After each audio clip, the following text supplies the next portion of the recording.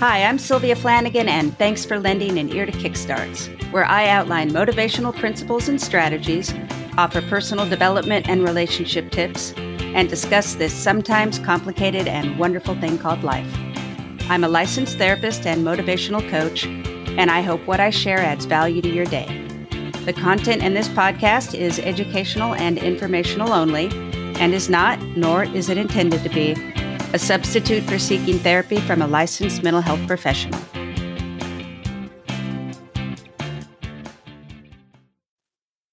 Why is change so hard? Primarily because we get in our own way, but often because we don't have a clear understanding of the process behind change. Luckily, there's countless stories throughout human history outlining the journey of change, and these stories convey more than enough information and wisdom. These stories are often referred to as the hero's journey, and they go a little something like this. An ordinary person leaves a place of familiarity, essentially the comforts of their everyday life, and ventures out into the unknown, having to face danger, confront fear, and fight an enemy. Make note of that part. During their journey, they transform. They change. You can see the hero's journey depicted in stories like Star Wars, the story of Moses in the book of Exodus, or in The Hobbit. These stories appeal to us because they speak to us and about us.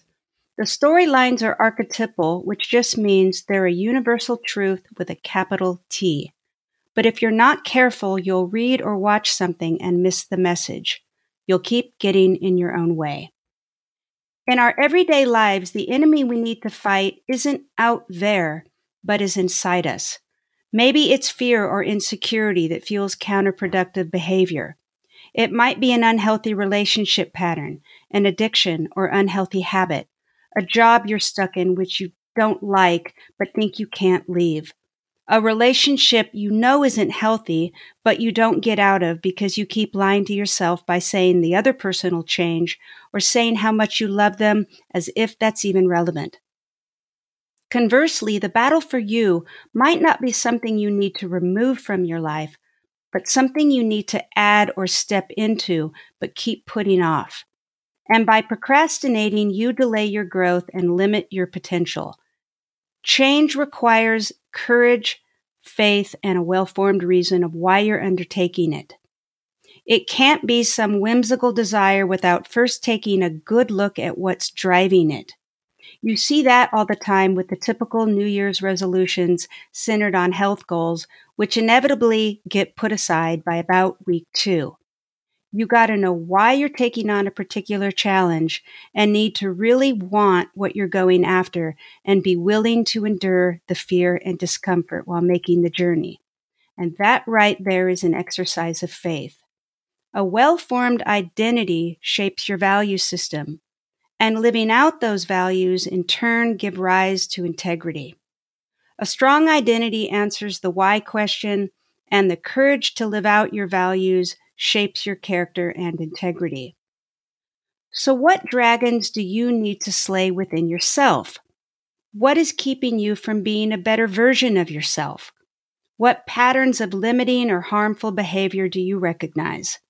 It takes a lot of courage and self-love to be really honest about who we are, to answer the question as best we can about what holds us back from growing into who we could be.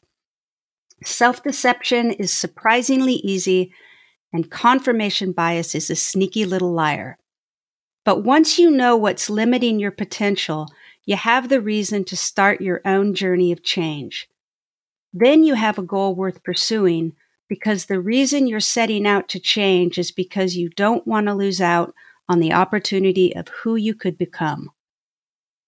Change can be big or small, but it's always a transformation. You don't have to go slay the biggest dragon or fight the strongest enemy. You can start with the smallest dragon or the weakest enemy. It doesn't matter as long as you go on the journey.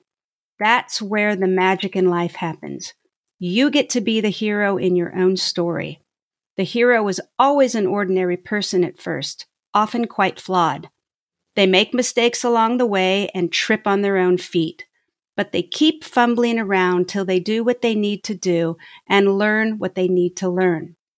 Remember, when we leave the comfort of our own patterns, we enter into the unknown, and that's where you're susceptible to doubt and temptation. You'll want to turn around. You'll want to give up. The process of change always requires faith, and you can't have both faith and certainty. But one thing is certain. You won't be the same if you set out on your own journey. If you've let your New Year's resolutions fade away, maybe those weren't the changes you were supposed to make. Or maybe you didn't know enough about why you wanted to make them or what would be required of you to be successful. You don't need January 1st to start being the hero in your own story. Admit your flaws, find your why, set your goal. Start small if you have to. Muster up some courage and set the stage for change by leaving the familiar behind. Give it time and don't turn back. So many people want a quick fix, but you're worth a more respectable amount of time and effort. You got this.